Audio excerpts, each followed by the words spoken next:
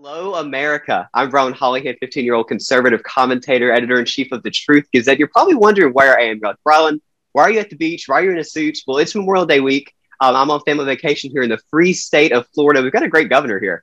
But this opportunity came up to interview this incredible person. And I was like, absolutely, we'll take a day off the beach for this one. So joining me now is someone that I'm very excited to have on. She's somebody I've looked up to for a while. She's an icon in politics on both sides of the aisle. She's one of the toughest people in politics, men, women. She's one of the toughest up there. Definitely one of the toughest people in Washington. And I'm so excited to have her on today. We've got a lot to talk about. Joining me now is Trump's 2016 campaign manager, former White House counselor, and author of the brand new best-selling book, Here's the Deal. Joining me now is none other than the one and only Miss Kellyanne Conway. Kellyanne, welcome to the show. How are you? Oh, thank you for having me, Brian. And thanks for your almost 5-year incredible success with the Truth Gazette. Good for you. Thank you so much. I really appreciate it. You know more than anybody that we got to be fighting the fake news on the front line. So we really appreciate you taking the time to do this. Well, if I may, I think you're doing something else. I think you're curing what I would call information underload. There's so much information out there, so many facts and figures. So people don't know what to trust, where to turn. They feel like they're inundated with information, but have very little education. And you're really filling in that gap. So keep it up. Well, thank you. I really, really appreciate it. We were just talking before we came on here. For those of us that don't know, I posted a picture a few years back and it blew up. Everybody loved it because everybody loves you. But I've interviewed every press secretary under President Trump. And I was walking out of the White House press secretary's office from interviewing Stephanie Grisham. And the president had just flew off the White House ground on Marine One. He was heading to a rally. And you were walking into the, I believe it was the cabinet room. You were walking into, might have been the Roosevelt room. You were walking down the West Wing hallway there. And I was like, oh my gosh, you're Kellyanne Conway. Like, it's so nice to meet you. And you were so warm and welcoming and just made me feel right at home in the West Wing. So I really appreciate it. Well, I love people, and that would include you. I've had a great career a blessed career of having to go to every single state in this country, Ryland, to do a project, to sit across from Americans and listen to their aspirations, their frustrations, their recommendations. It's been the gift of my professional career. And I think it also helped when Mr. Trump asked me to be campaign manager. I was ready for that moment because I had been talking not just to likely voters, but to all the unlikely voters, to the non-voters, to the non-registered voters, and trying to find out what are the messages, what are the ideas, what are the issues, what are the information deficits they have that he can perhaps relate to and connect with. Absolutely. I mean, most Americans were introduced to you on their TV screens and you were on a CNN debate or on a panel on there, and you were always, fire and fury and doing an incredible job. So I know you definitely got to talk to those, voters that might not have been for President Trump, but you still took the time to talk to them and go on the channels. I'm going to start here. We're talking about your book. I've skimmed, I've read it. I got it the other day. It's really, really, really good. And I think everybody should go buy it. But your new best-selling book, Here's the Deal, is a memoir about your time in the White House and career working in politics. You were the longest serving, or one of the longest serving members of President Trump's administration. You left just a few months for the end of the White House. Why did you decide to leave the Trump administration after almost 4 years of serving in it? I was very upfront about why I left, Brylan. It was for my children. I famously said for now, they need more mama, less drama. And much of that was owing to the unfortunate fact that for the second consecutive school year, my children were going to begin online, not offline on campus and in the classroom. And there is a health director of Montgomery County, Maryland, where 3 of my children were starting their school year, who just unilaterally decided that the Friday before, a few days before school was meant to start. And the reason I say that is, let's go back in time. From March to June of 2020, everybody complied with stop the spread, stay out of school, stay out of the workplace, all of that. I was at the White House 7 days a week trying to get right, what was happening, what was going on, trying to figure it out as a non-medical person. But then everybody was told, go have a good summer, go get some fresh air. Heat kills the virus. Go have a nice summer. So if you go back and look, there were a record number of Americans taking car trips or renting RVs. And then boom, August hits and they say, we should really start the school year in masks online again. What? So I went to the president and I said, Mr. President, there's no easy way to say this, but I'm leaving. My kids need me. He said, nope, don't worry about it. Go to your kids, but you stay here to go to your kids. Don't worry about it. I said, I can't do that. I can't. I need to be fully there. He said, go take care of your family. We get it because Barron's on, online school also. And I just felt it was the right thing to do at that time. I went on and gave my speech at the Republican National Convention that Wednesday night. It was the 100th anniversary of women's suffrage, getting the right to vote. So it was very fitting that it was my homage to the wonderful, strong Italian Catholic women who had raised me. And I got to talk about how the promise of America is guaranteed to everyone, and gave a couple of really searing and truthful anecdotes about what it's like to work for President Trump as a woman, as a working mother. He was fantastic. He's a great boss for women. We had there, Sarah Huckabee Sanders, Ivanka Trump, Brooke Rollins, Mercedes Schlapp, and me. The five of us have 19 children, 12 daughters, 7 sons. And at the time, between the ages of 2 and 16. There's no other workplace where we're going to have the highest rank along with the men, that many children, those fraught ages in school, needing their moms, and be able to do that job and be there for the children. You mean to tell me that the same president that the media labeled as misogynistic for 4.5 years was actually accepting of women and actually put women in senior roles in his White House? He did, and he kept it that way. But some of us been doing that forever, Brylan. It was a very natural thing for him to do, because he had been elevating women to positions of power, authority, and responsibility, accountability in the Trump organization, on the Trump TV career, The Apprentice, #1 show at the time on NBC, certainly the Trump campaign, and then the Trump White House. This is very natural for him. And whereas I know other corporations say, we are family friendly, just look at our handbook, pages 568 to 592. And then they're not really family friendly. Or in the case of the Biden White House, a real man-made disaster, they bragged when they got there that it's an all-male press and com, it's an all-female press and com shop, 100%. It's like, well, of course it is, because the women always get the press and comms jobs as scheduling jobs. President Trump gave me a policy job, and I really appreciated it. Wow, absolutely. That's an incredible story. You were the first woman to successfully manage a presidential campaign in U.S. history. And we were just talking about women and politics, and the left loves to put them on pedestals. They break barriers, and you definitely broke a barrier, but the media won't give you the time of day. What did it mean to you to be the first person to successfully manage a presidential campaign?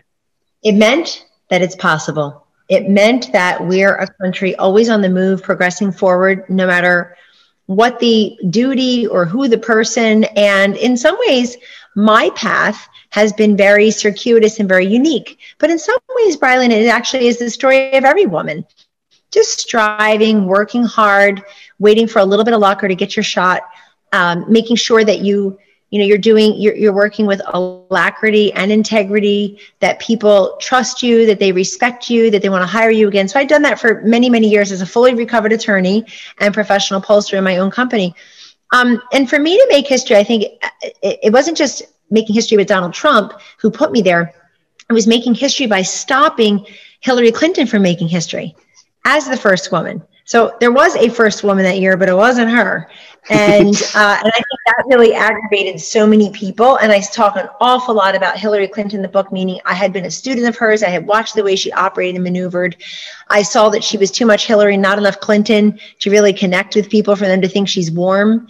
And that people did not think of her as ethical or beyond reproach or fresh and new or a peacemaker, consensus builder, problem solver. So I think all that was important too, because people say, how can you work for him after Access Hollywood? And how can you stop the first female president? Brylan, let me make very clear on the record, I am all in favor of the first female president of the United States, just not that one. Yeah. and not this one that we have now as the vice president. So I'm all for it, but who it is matters mightily. Absolutely. We don't just want anybody up there, especially Hillary Clinton. We'll talk about her a little bit more in the interview. But I read somewhere the other day that your first ever job was on a blueberry farm. You spent every summer there, 7 days a week. Tell us about how the work ethic you learned working on a blueberry farm helped you to work on the first successful presidential campaign as a woman, or led by a woman, and work in the White House later on. Brylan, I do credit my time on the blueberry farm as a blueberry packer. So we had to take the pint out of the crate 12 times, put the cellophane, the rubber band. Now it's a clamshell. And now we've been kicked out by machines. We've been outsourced, to machines. But at the time, 40 years ago, that is a job I had for 7 straight summers, totally legal to work on the farm, starting at the age of 12, 8 straight summers with my friends, my family members. We made good coin. But it taught me punctuality. It taught me responsibility, it taught me work ethic, it taught me teamwork, because we all had to do it together. And, the weakest link could drag you down. The strongest person can inspire you more in terms of getting it all done. And look, if you're a kid in the summer, you're a tween or a teen, and you're in the summer, the last thing you want to do is have to go show up and do farm work at 8 a.m. Are you kidding? And I'm so glad I did. because what did I miss out on? Watching more TV, or at this point, I'd be on my phone more. I really learned to look people in the eye and to get to know them that way, and to learn new crafts and learn the history of the farm. And so much of what I learned on that farm, I applied to the rest of my business life, to the rest of my management life. And it's a gift that keeps on giving. I encourage people, particularly young people, go ahead and get that summer job, or get that internship, or take that online class if that's, more fitting with your life. And something totally different, something nobody told you have to do, that you must do, or that you should do, just something that interests you, because that's the time to really try it.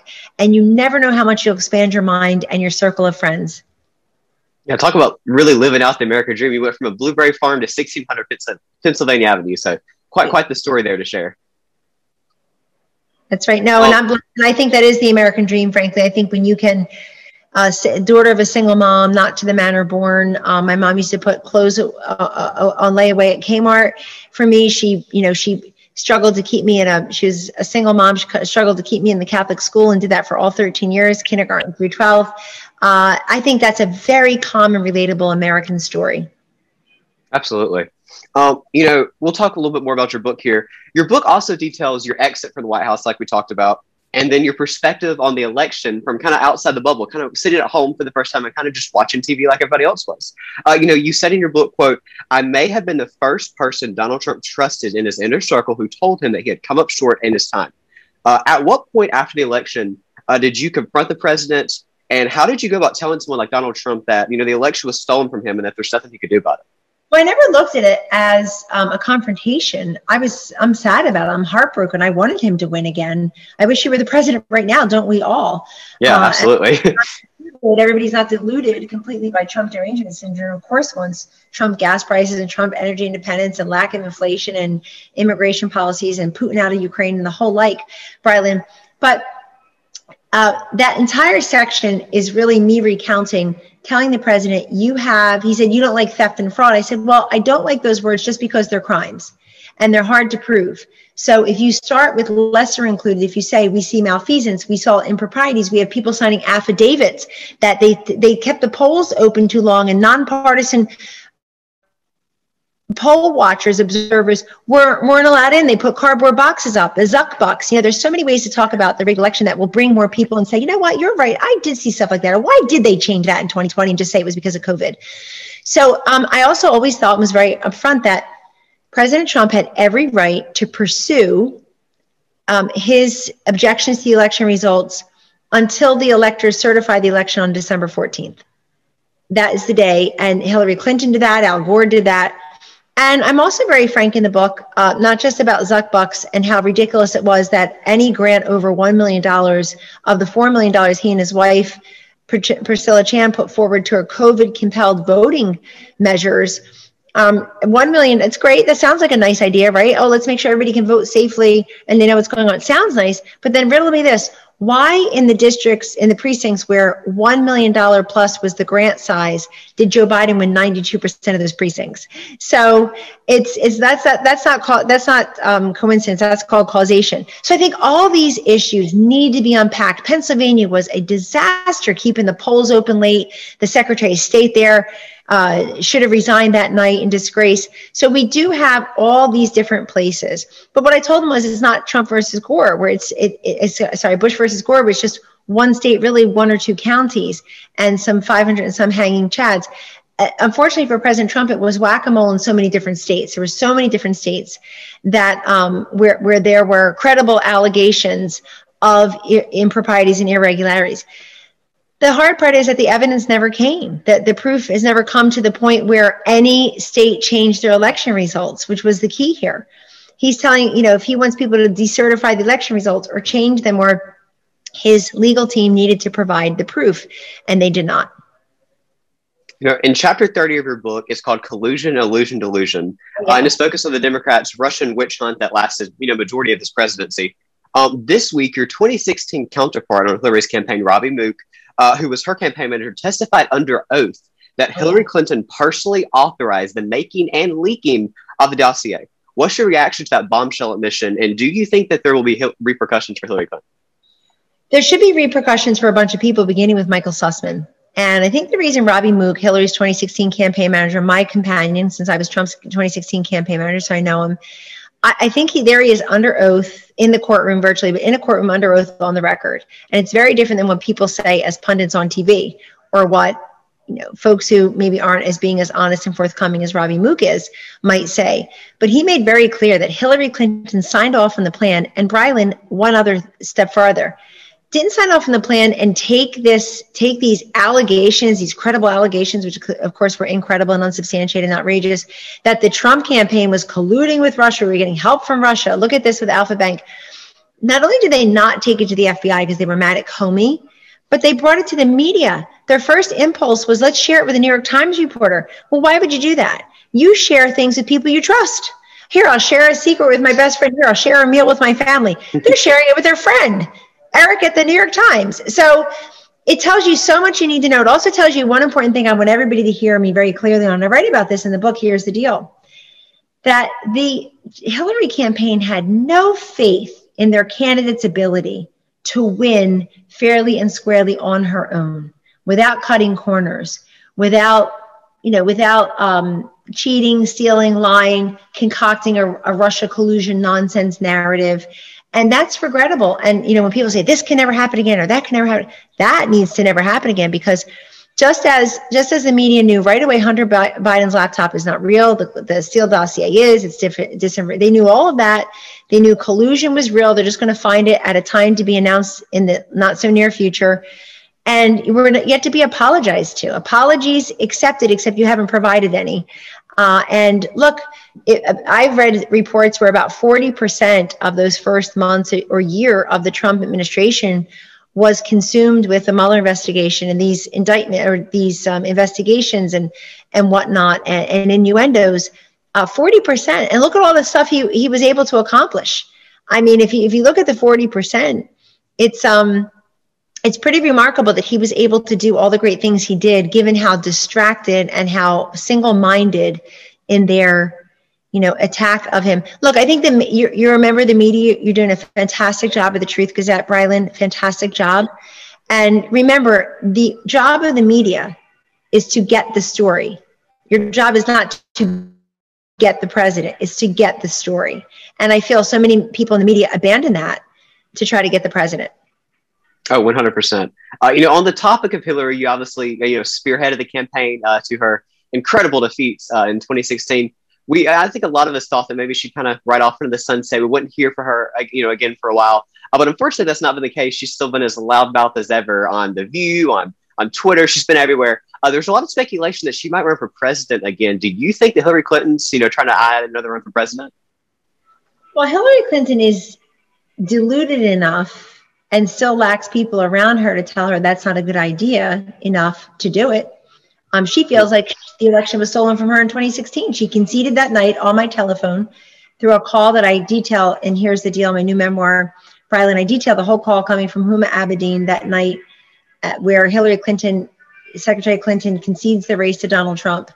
And but then she really never conceded it again. She did the next day, but then ever since it has been casting doubt on this election. She sounds like Stacey Abrams of Georgia. So I'm so confused. Is Hillary Clinton going to run for a job she thinks she already won? Or, but that said, she would risk being a 3-time loser. And that's rough. That's a very small club of people, of non-distinguished people in our U.S. history, in American history. To lose to Barack Obama in the primaries, Donald Trump in the general, and then to run again in 2024, she'd have to risk being a 3-time loser. The other thing is, look, who can blame Hillary Clinton? She looks up and sees Joe Biden and says, I can do that because anybody can do that. And number one. Number two, I didn't realize our party that screams about youth and energy and future is now being run by an angry old white guy. So she probably figures, okay, well, I'll be the first woman just like him. But look, here's my main beef with Hillary Clinton. It's not as a partisan, it's not as Donald Trump's campaign manager and senior counselor. My main beef with Hillary Clinton is how she spends her time. What has she been doing since she lost 5.5 years ago? Where exactly is the Hillary Clinton Center for Women and Girls? Where is it? I'd like to work with them on some stuff, that mental health or opioids or self-image, things that are rankling today's girls, but there is no such thing. she's been talking about herself, making more money and talking about herself. So I don't know what she would tell people other than grievance or, look, you made a mistake, you should have me, here I am. And look, I think people like Elizabeth Warren, maybe even Amy Klobuchar, they're watching, they know Hillary's damaged goods. Kamala Harris clearly doesn't have what it takes. And so they're waiting in the wings, probably thinking, and Stacey Abrams probably too, I could do this. I could be the first female Democratic president. Yeah, 2024 is definitely going to be interesting. We'll talk about that more in a second. You're one of President Trump's closest advisors to this day. I spoke with the president backstage in Coleman at his rally in Alabama last year, and I encourage him strongly to run for re-election. Then, do you think President Trump's going to run for re-election in 2024, a third time? He certainly would like to, because he sees all this unfinished business that he would have tackled in his second term, was tackling and would continue to tackle anew. And then also, he's like a majority of Americans, Brylan, as reflected in everybody's polls at this point. He is so sort of upset about what's happening in this country, the way the Biden people have unraveled policies and have done so out of spite, even more than ideology. He's upset about the lack of energy independence, the immigration and border insecurity, the rise in crime and drug overdoses, Putin in Ukraine, Iran staring at Israel as a nuclear capable enemy, China not being contained, and these trade deals maybe being threatened, maybe not being completely enforced, and our police officers, our military, our veterans not having the resources and the respect they deserve. So everywhere President Trump looks is everywhere we all look. And we see chaos and crisis, ironically, and a great deal of loss and hurt. So that would certainly motivate him. So many people point out to him that they'll never leave him alone. They'll always pick on him and his family. They never make it easy for him. Like, people who love him want to protect him from that. But he already knows that, and he already went through that for the last however many years. He loves his country enough to want to run again, so much that he would like to run again. I'll leave that decision to him, but I would put the odds at much better than 50-50 at this point in late May 2022. Well, good. We're all looking forward to another Trump run. If the president announced he's running for, another term again tonight, if he called you tomorrow morning and asked you to be his campaign manager, would you do it again? Well, I'd have to think about my kids first, as I did the last time. Best and highest use. They're at the ages and stages now where they that may not work for them. But I think we'll see what the president wants to do and who he wants to be around him. And I certainly want to get rid of Joe Biden and Kamala Harris. And if the founder of the America First movement feels that he is the best and most willing, that's the key. Of course, he is the best, most willing baton holder to take that whole movement and go out there again and rebuild and re-excite people, then that's great. And of course, I'm going to support him. I'm going to support the Republican nominee if he decides not to run. I think he goes first, though. President Trump will decide first if he wants to run, and then we'll see what happens. Yeah, absolutely. Last question here today. In his first, about year in the White House, the first year of the Biden administration, we've seen record high inflation, skyrocketing gas prices, crashing stock market, failure in Afghanistan, and much, much more. Right now, if Joe Biden called your cell phone and he asked you for advice, what advice would you give him? Well, I wish he would, because I've got some advice. I worked on the drug crisis on behalf of the president and the first lady of the nation. We got drug overdose deaths down for the first time in 30 years. They're now over 107,000 again. There are a couple of things that can be done that aren't being done and even aren't being tried, aren't being articulated. That would be number one. The second thing I would say is acknowledge people's pain. Acknowledge the fact that you don't always have to be right. You just have to do right. I'm shocked that this White House can't do what Donald Trump did, but really what these other Democratic presidents, Barack Obama and Bill Clinton, did. Brylan, they faced devastating double-digit losses in the dozens of House seats, for example. And in 1994 with Bill Clinton and 2010 with Barack Obama. And they admitted it. President Obama famously called it a shellacking. President Clinton said, hey, I'm still relevant here, even though Republicans have won everything not nailed to the ground. I see no course correction in this White House, whatever. So I would tell him, you have to look at the polls and you have to know people are hurting. They're sending you a very loud message that you must echo back to them and solve for them. Immigration, border security, there's all these available jobs. Are they meaningful? Do they pay enough? What's going on with Putin in Ukraine? What are we waiting for? Why do we have a president? Why did he go down to Georgia and lie that there was voter suppression through these new laws where we just had record turnout, over 200% up in turnout? So of course, I would give him advice because I love this country. I want to help them. I've just seen no evidence whatsoever that the Biden-Harris White House has what it takes. Don't take it from me. Take it from the 13 senior staffers, 13, who have left Kamala Harris's office. My goodness, Briley, and it hasn't even been a year and a half. These are dream jobs. First female president of color. She's turned these dream jobs into a nightmare. And so I would have some advice. I'm just not sure it would be listened to. Yeah, well, on behalf of all of America. I work for a president who did listen. He heard us. Yes. He listened to us. Even if he didn't follow our advice and our counsel, it's our job to have provided it. And we did. And then he weighed all the consequence information and he made a decision because he was the guy on the ballot. Absolutely. Well, I hope Joe Biden calls you for the sake of the country. I hope he can give us some advice. But I'm very sure it's out. But keep your phone open. Keep that ringer on. He might be calling you soon. We'll see. Brylan, thanks for having me. God bless you. Absolutely. Thank you so much. Everybody listening, make sure you go grab a copy of Kellyanne Conway's brand new book, Here's the Deal, at a bookstore near you. Greatly appreciate you doing this, Kellyanne. It really means a lot. Here, Brylan. All the best. Bye-bye. Hey, everybody. Brylan Hollyhand here. Thank you so much for watching my interview with Kellyanne Conway. If you enjoyed it, hop on to thetruthgazette.com. Watch some of my previous interviews with people like Donald Trump Jr., Sean Hannity, Ted Cruz, and so many more. And also make sure that you subscribe to my free email newsletter. It's all again at thetruthgazette.com. And if you're on social media, make sure to follow me there. Facebook, Twitter, Instagram, Telegram, Truth Social, Getter. We're on all of them. We're fighting for free speech and fighting against big tech. Make sure to follow the Truth Gazette. And for more information, go to thetruthgazette.com. Thank you all so much. Have a great rest of your day.